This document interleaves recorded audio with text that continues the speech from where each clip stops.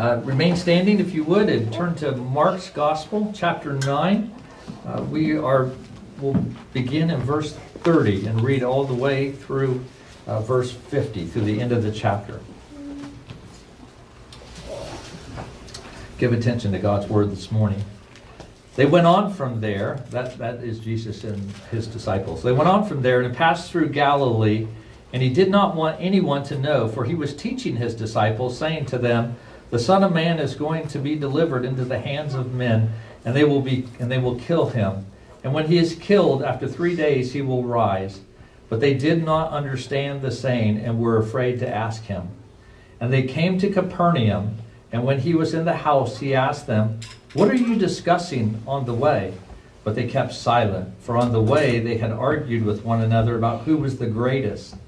And he sat down and he called the 12, and he said to them, "If anyone would be first, he must be last of all and servant of all." And he took a child and put him in the midst of them, and taking him in his arms, he said to them, "Whoever receives one such child in my name receives me, and whoever receives me receives not me, but him who sent me." John said to him, "Teacher, we saw someone casting out demons in your name, and we tried to stop him because he was not following us." But Jesus said, "Do not stop him, for no one who does a mighty work in my name will be able soon afterward to speak evil of me. For the one who is not against us is for us. For truly I say to you, whoever gives you a cup of water to drink because you belong to Christ will by no means lose his reward. Whoever causes one of these little ones who believe in me to sin, it would be better for him if a great millstone were hung around his neck and he was thrown into the sea. And if your hand causes you to sin, cut it off. It's better for you to enter life crippled than with 2 hands to go to hell, to the unquenchable fire. And if your foot causes you to sin, cut it off. It's better for you to enter life maimed than with 2 feet to be thrown into hell. And if your eye causes you to sin, tear it out. It's better for you to enter the kingdom of God with 1 eye than with 2 eyes to be thrown into hell, where their worm does not die and the fire is not quenched. For everyone will be salted with fire. Salt is good, but if the salt has lost its saltiness, how will you make it salty again? Have salt in yourselves and be at peace with one another. The grass withers, the flower fades, but the word of our God will stand forever. You may be seated. Let's pray.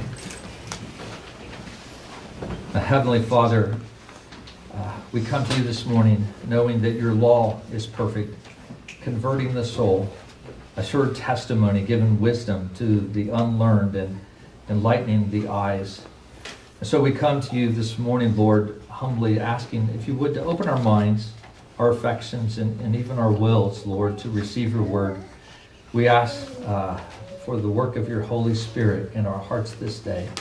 For it is only you, O God, that can work such a mighty work in our lives. It's in your name that we pray these things. Amen. Well, you might have thought as you were listening to our scripture reading for today that Mark is just stringing together a bunch of unrelated thoughts and ideas with really no unifying theme. I mean, look at it, if you would. Verses 33 through 35 is talking about an argument that broke out with the disciples over who's the greatest. And then in verses 36 and 37, Jesus holds a child in his arms. And then in verses 38 through 41, there's sort of this unnamed exorcist who's not one of the disciples, and they're upset because of what he's doing. And then in verse 42, there's a person being thrown into the sea with a millstone tied around his neck. And then in verses 43 through 48, someone's going through life without a hand or a foot or an eye. And then verses 49 and 50, it talks about salt and fire. And then you're looking at verses 30 and 32, where Jesus is talking about going to Jerusalem and dying, and you're thinking, what does this have to do with all that? It just seems like a lot of unconnected ideas. But I want to assure you this morning that these things do belong together. And the theme that really holds them all together is the theme of discipleship, of what it means to be a disciple, a learner, a student of Jesus, a follower of Jesus. The way we would say it today is, what does it mean to be a Christian? Because Christian means to be Christ-like. It means to be like the Lord Jesus Christ. And so what does that mean? And we're going to look at that over the next several weeks. Actually, I'm not going to be able to preach on all of this today, just part of it.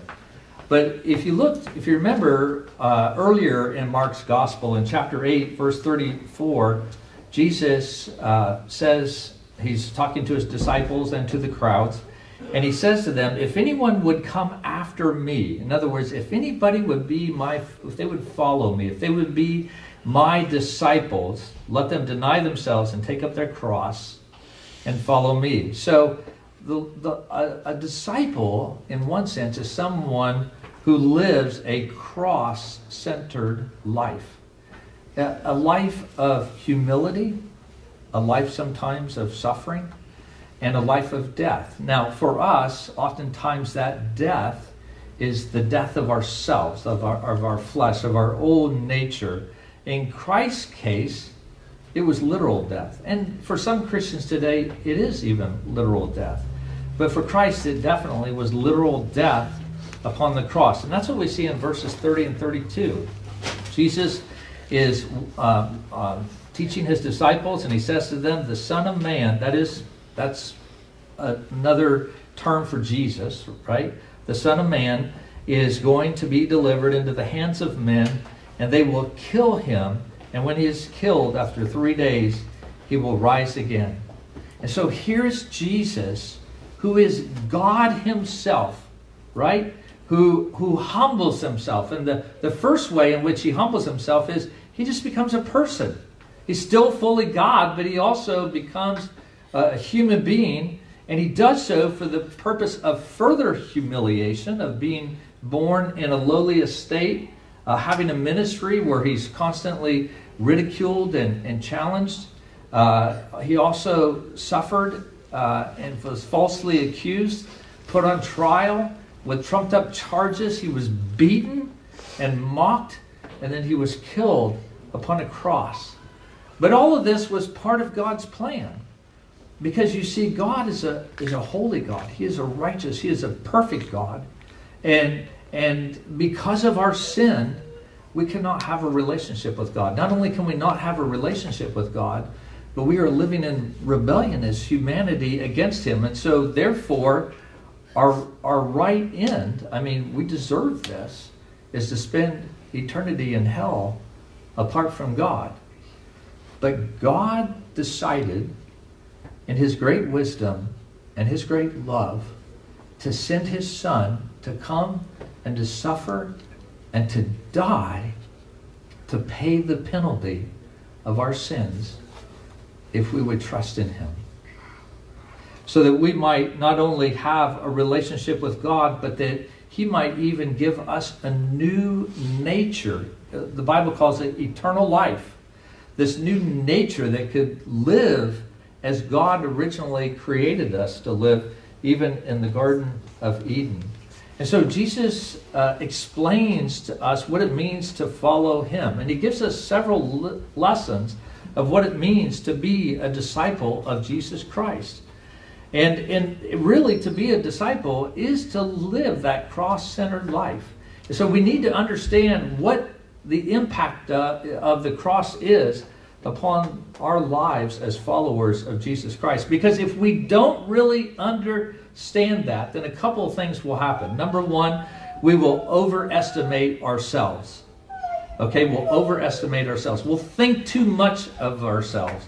We'll be pretty arrogant about ourselves if we don't really grasp that. And that's what we're going to be talking about today in verses 30 through 41.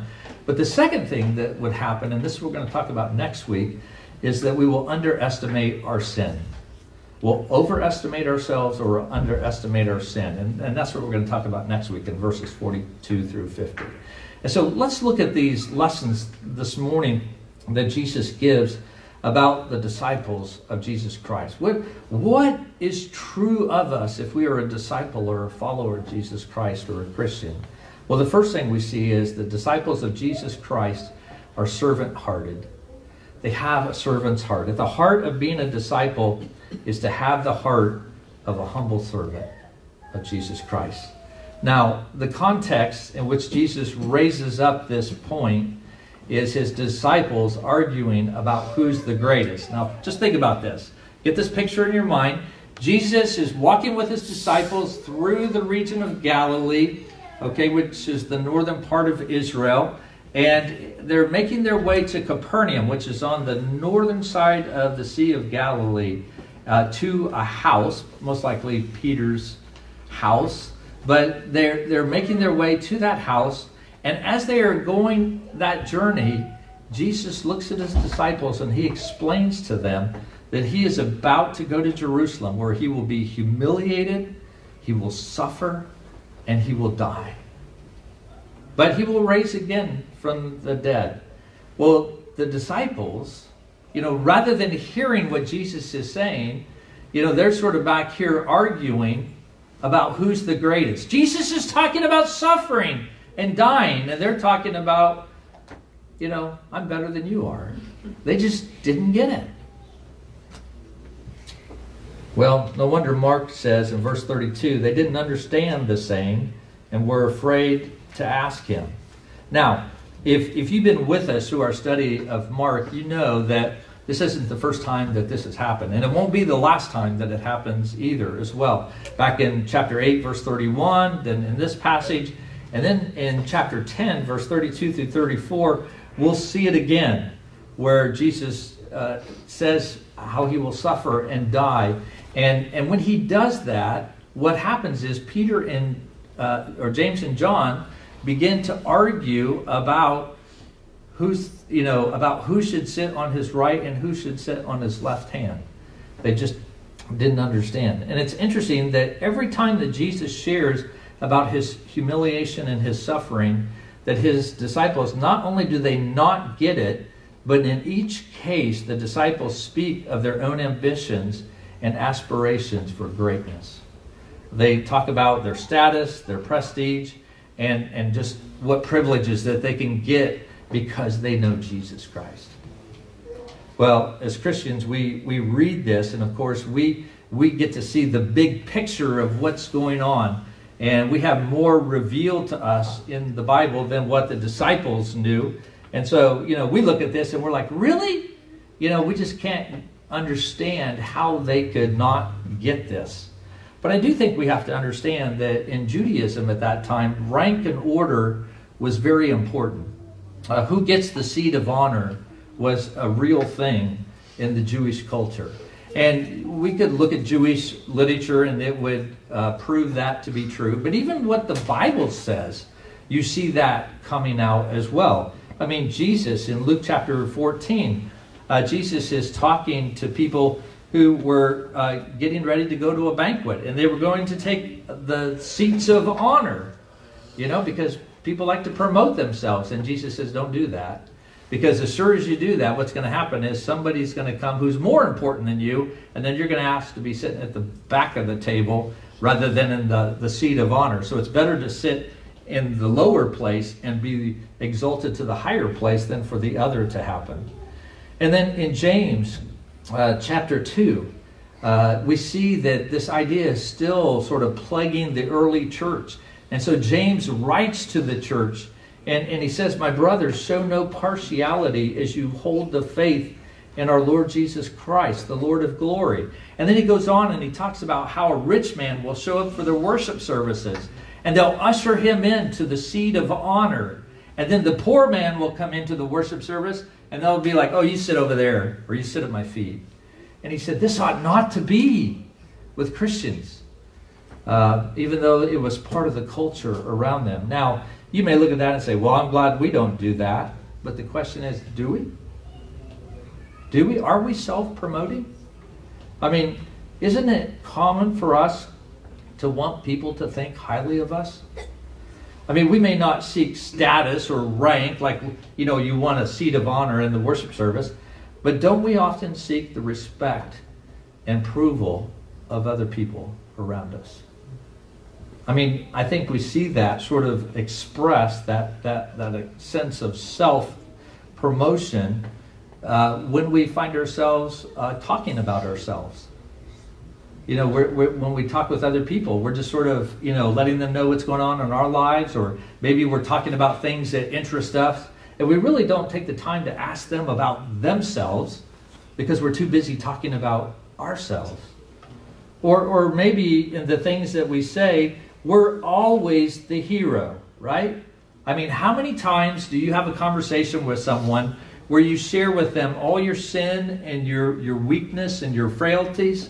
Don't we usually speak about ourselves in such a way that we are seen as the good guy? That we're sort of promoting ourselves. And even our culture that we live in, there's this idea that we need to seek self-love. We need to love ourselves. And sort of the reasoning is something like this. If you cannot love yourself, then you cannot love others. So you have to love yourself first. Now, ladies, I'll give a plug for the ladies' book group. The ladies are going to talk about this at their next book group. They're reading a book about that right now. So, ladies, if you haven't picked up that book, I'd encourage you to do so and be part of that discussion.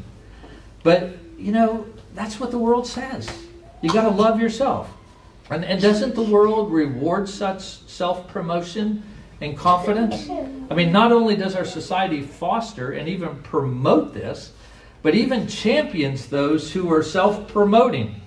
But think about that. What a burden that is for us, that we have to live as a constant cheerleader to try to make ourselves seem more important maybe than what we really are.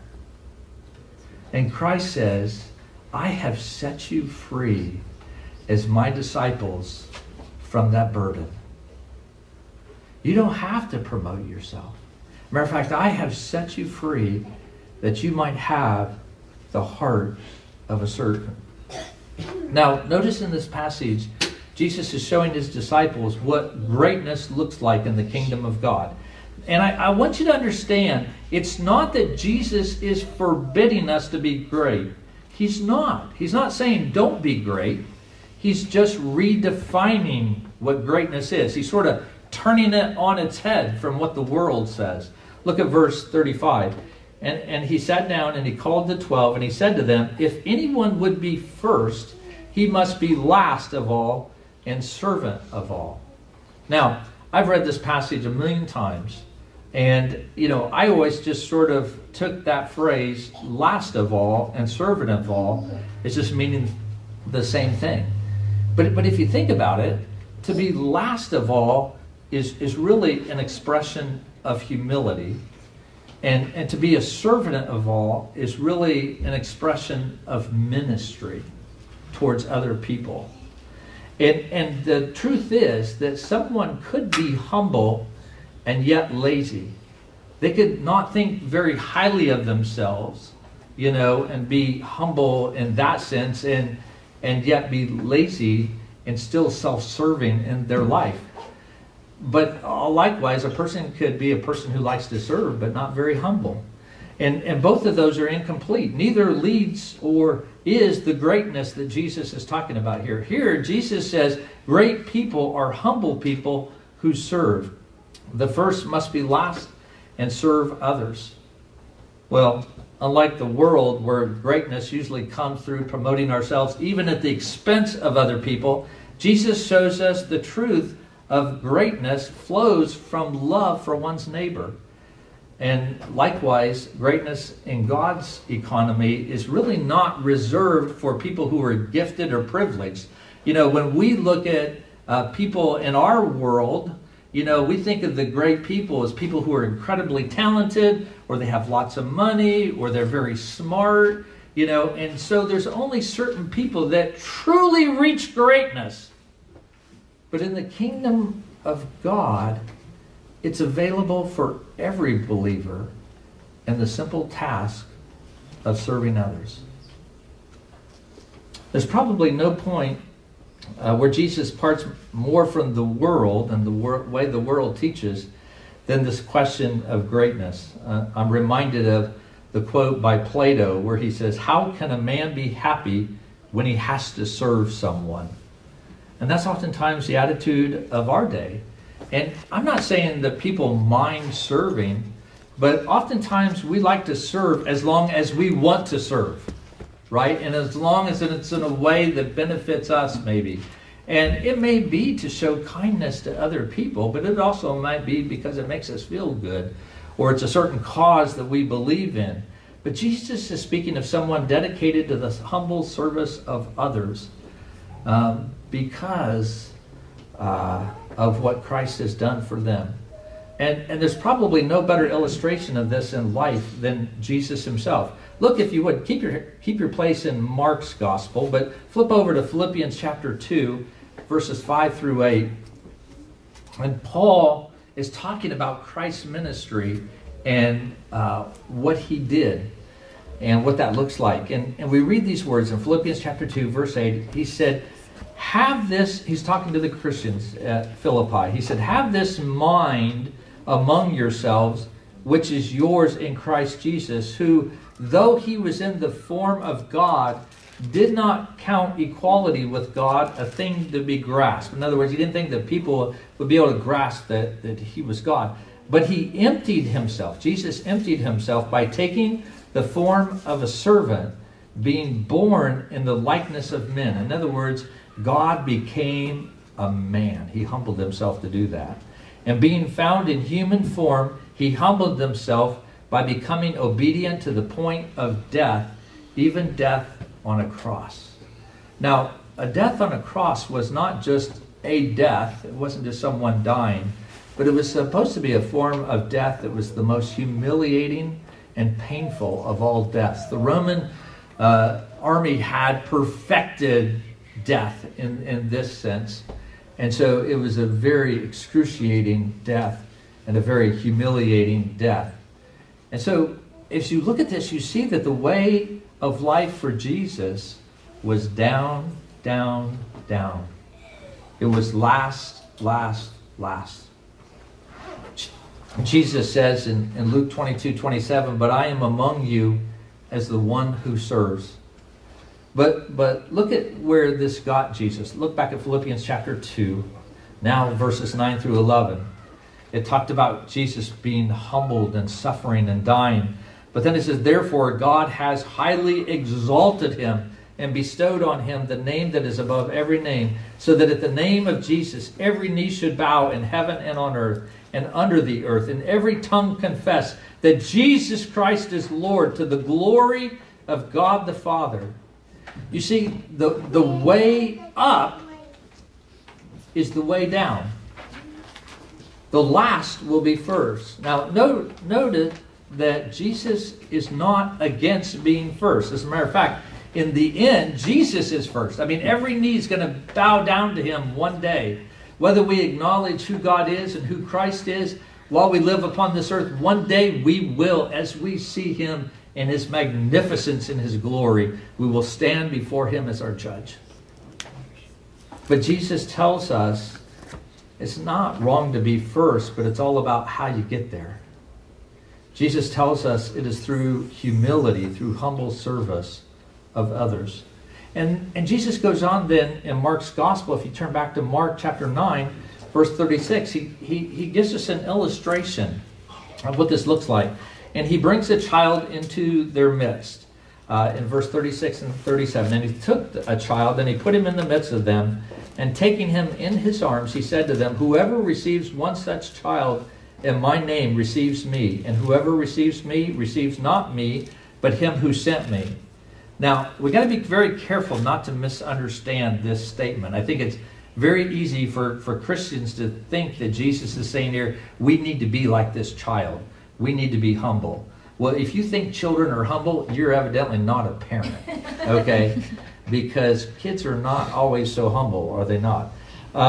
If you look at Mark chapter 10, verses 14 and 15, it does tell us that we need to receive the kingdom of God like a child.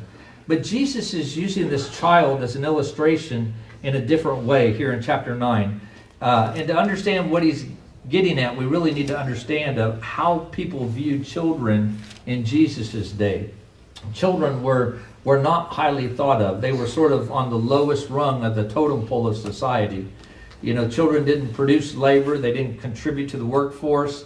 And so along with women, they were sidelined in society.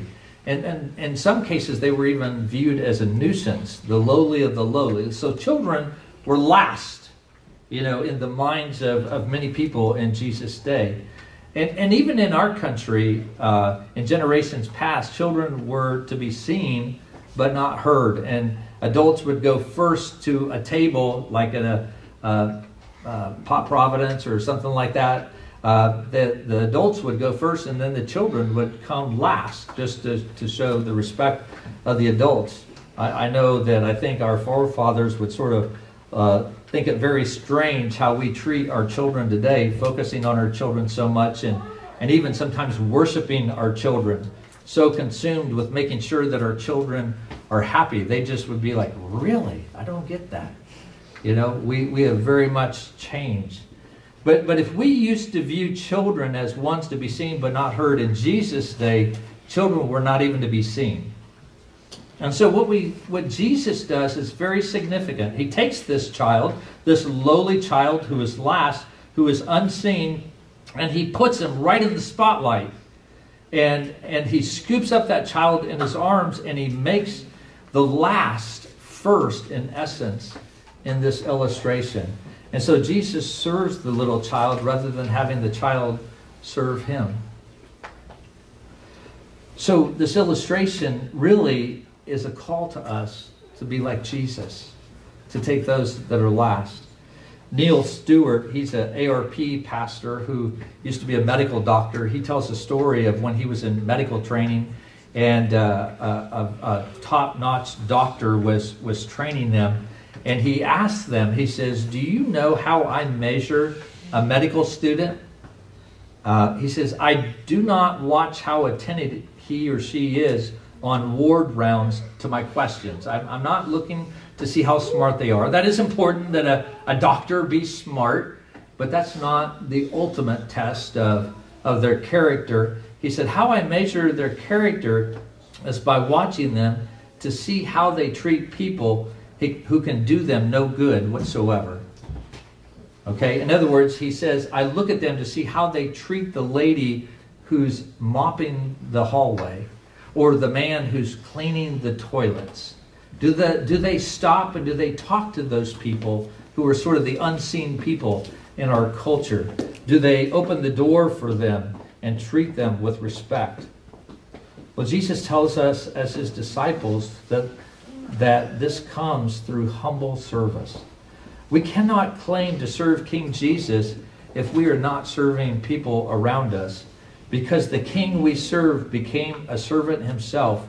He was humiliated. He himself became last so that we could become first. He has set us free from our selfishness. If that's how Jesus operated when he was on earth, brothers and sisters, what would make us think that he is operating differently today through his church?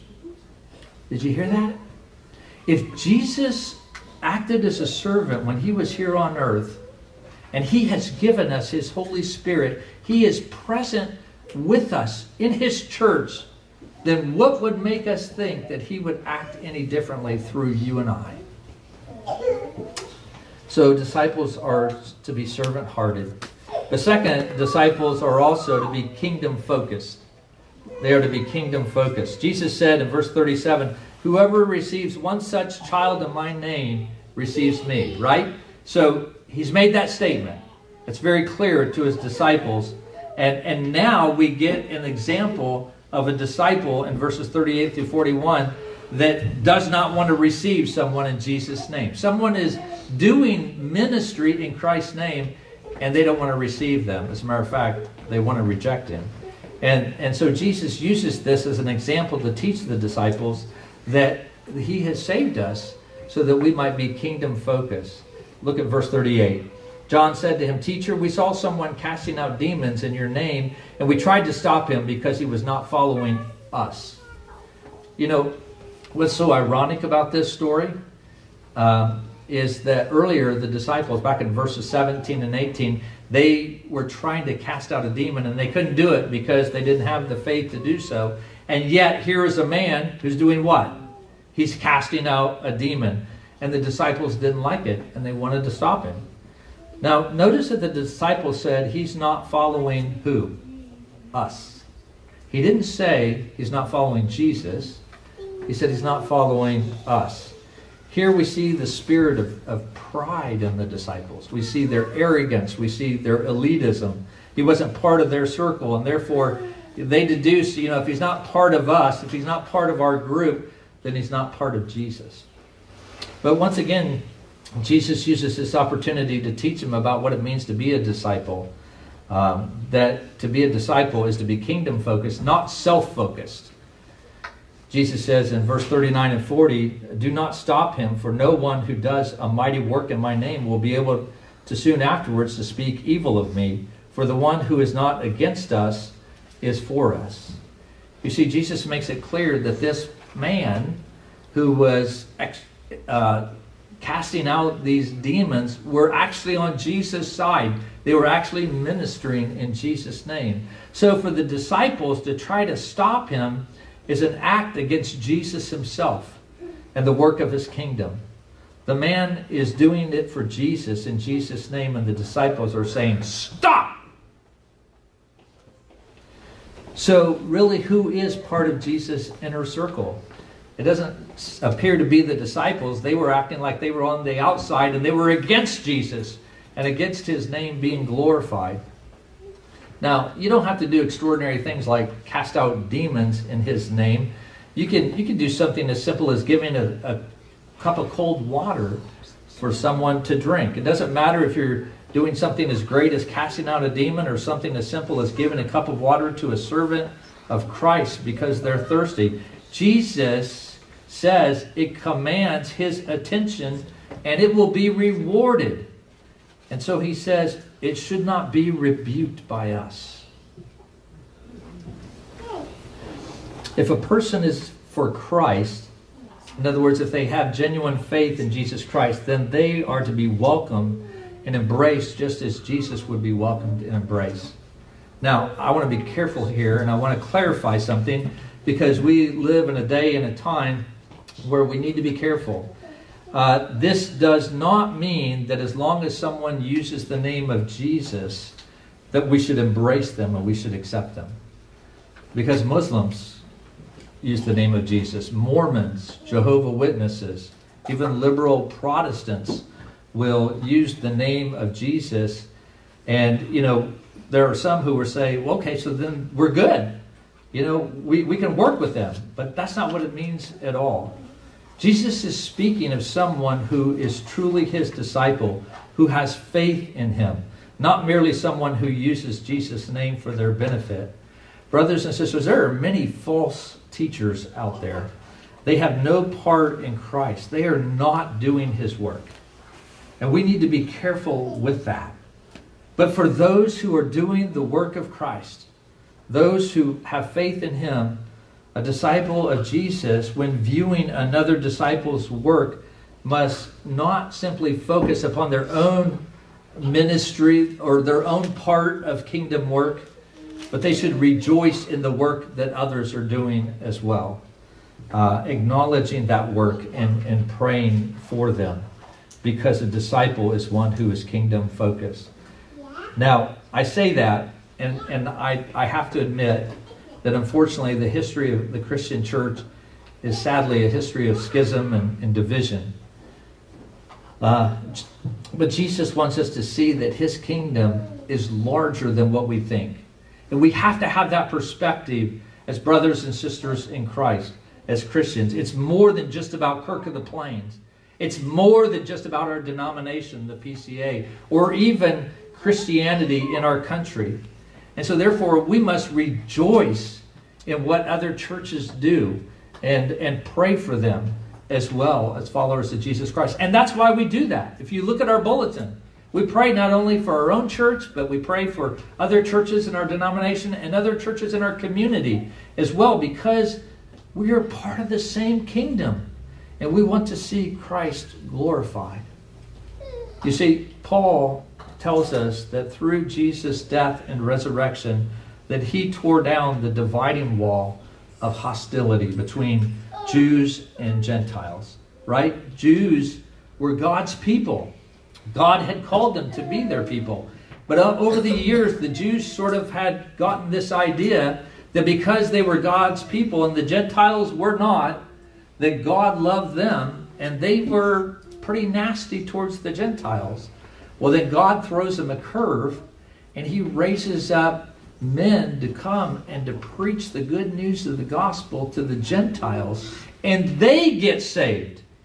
And they now are part of the church, and you have Jews and you have Gentiles in the same congregation. Well, that's a problem if you have a bias against the Gentiles. And so Paul writes to the Ephesians, and he says, look, God's torn down this dividing wall between us. We are now one. We are all the people of God. We must rejoice in the work that God is doing. Now, as we think about these 2 points of being servant-hearted and kingdom-focused, these 2 things really connect together. Okay? They really connect together. You see, the disciples were not kingdom-focused because they were not, first of all, servant-hearted. They were not humble enough. The disciples were talking about who was the greatest, and then here's someone who comes along who's casting out demons. And, well, if your whole agenda is ambition and it's about who's the greatest, then when you encounter someone who's doing even greater works than you are, well, then what's your response going to be? Well, they don't belong. And you're going to seek to cast them out. You might criticize them. You might slander them. But being a servant of Christ tears down that pride in our hearts and gives us the freedom to serve other people and to love them and to see the work that God is doing in his kingdom across the denominations in different churches. Well, let's think about this morning in terms of how this comes to bear upon our lives this morning. You see, the essence of a person who gets the cross, who understands the significance of the cross in the life of a believer, is essentially the willingness to say, let me decrease that Christ may increase. Let me decrease, let my ambitions, let my desires, let all the things that I want in my life go away, that I might do the things that honors the Lord Jesus Christ. Let me become nothing, that Jesus might mightily become everything. Now, where's your heart this morning? Well, let me give you a couple of litmus tests. Just simple things that you might consider that might sort of reveal where your heart is this morning. Let's just say you just had a meal with a group of people and you realize that you're out of water. This is my question for you. Do you go get yourself some more water, or do you look around the table and see who else needs more water? You see, where's our focus? It's a very simple thing, but it reveals so much. It reveals who we think is first and who we think is last. And even as I was thinking about that this morning, I thought, well, I will get other people water, but I usually get up and get my water first, and then I say to everybody else, does anybody else need some water? Do you see that? It's just so easy to put yourself first, and even when you appear to be so generous. Or here's another litmus test. When you hear of a church in the Andover area who's growing and who's seeing converts, what's your first thought about that church? Is it a thought of thanksgiving for what God is doing, or is it criticism? Is it envy? Is it jealousy? Are you saying, well, yeah, they're growing just because they're doing this, but they shouldn't be doing that? Are you jealous? If you're like me, this passage probably reveals more about your failures than anything else. And so what do we do with that? What's the answer? Maybe we feel very exposed before God. Well, I would suggest to you that we look to Jesus as he's going to Jerusalem. And specifically as he's going to Jerusalem to die on the cross for the very disciples who had a skewed view of greatness.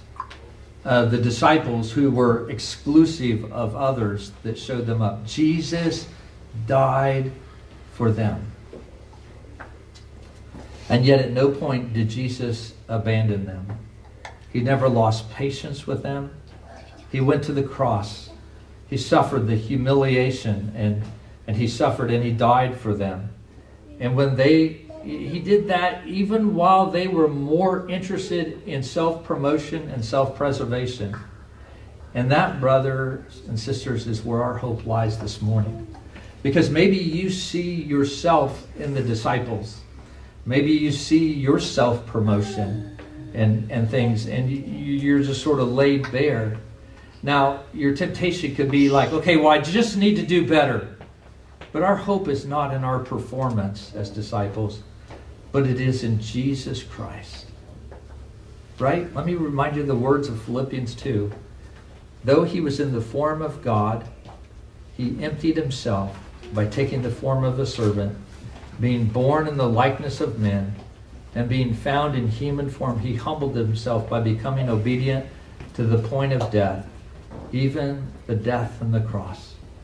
You see, the one who lowered himself so that he might be lifted up. But when Jesus Christ was lifted up, brothers and sisters, he also lifted up those who would place their trust in him as their Lord and Savior, and as they look to him in faith. Our hope in being a Christian, a disciple of Jesus, is in Jesus himself.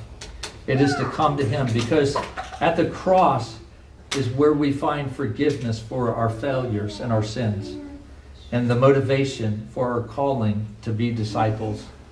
You know, when you look at the cross, what you're going to see is Jesus humiliated and suffering.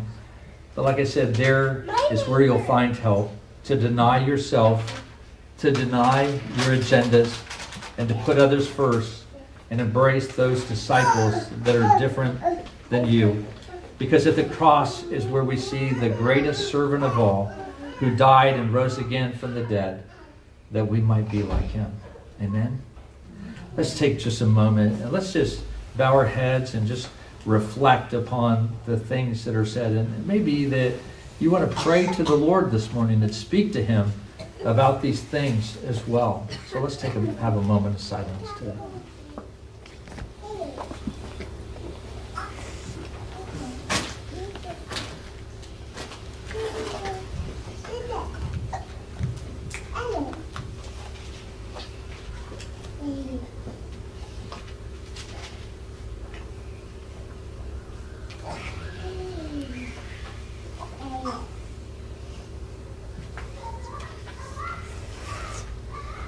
Our God and Father, we thank you for Jesus.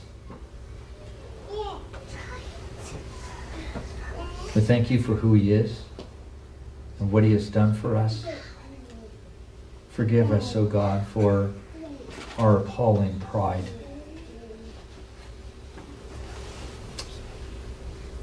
We can only be prideful if we are ignorant of ourselves and our sin and of you, O God. And of course, the answer that we have is the cross. To come and die to ourselves, that we might live anew to serve as you have served us. Lord, we pray that you would lead all of us back to the cross this morning. And not just this morning, but this week, each and every day as we get up. That there at the foot of Jesus, we might understand who he is, the Son of God and the Son of Man, and why he died.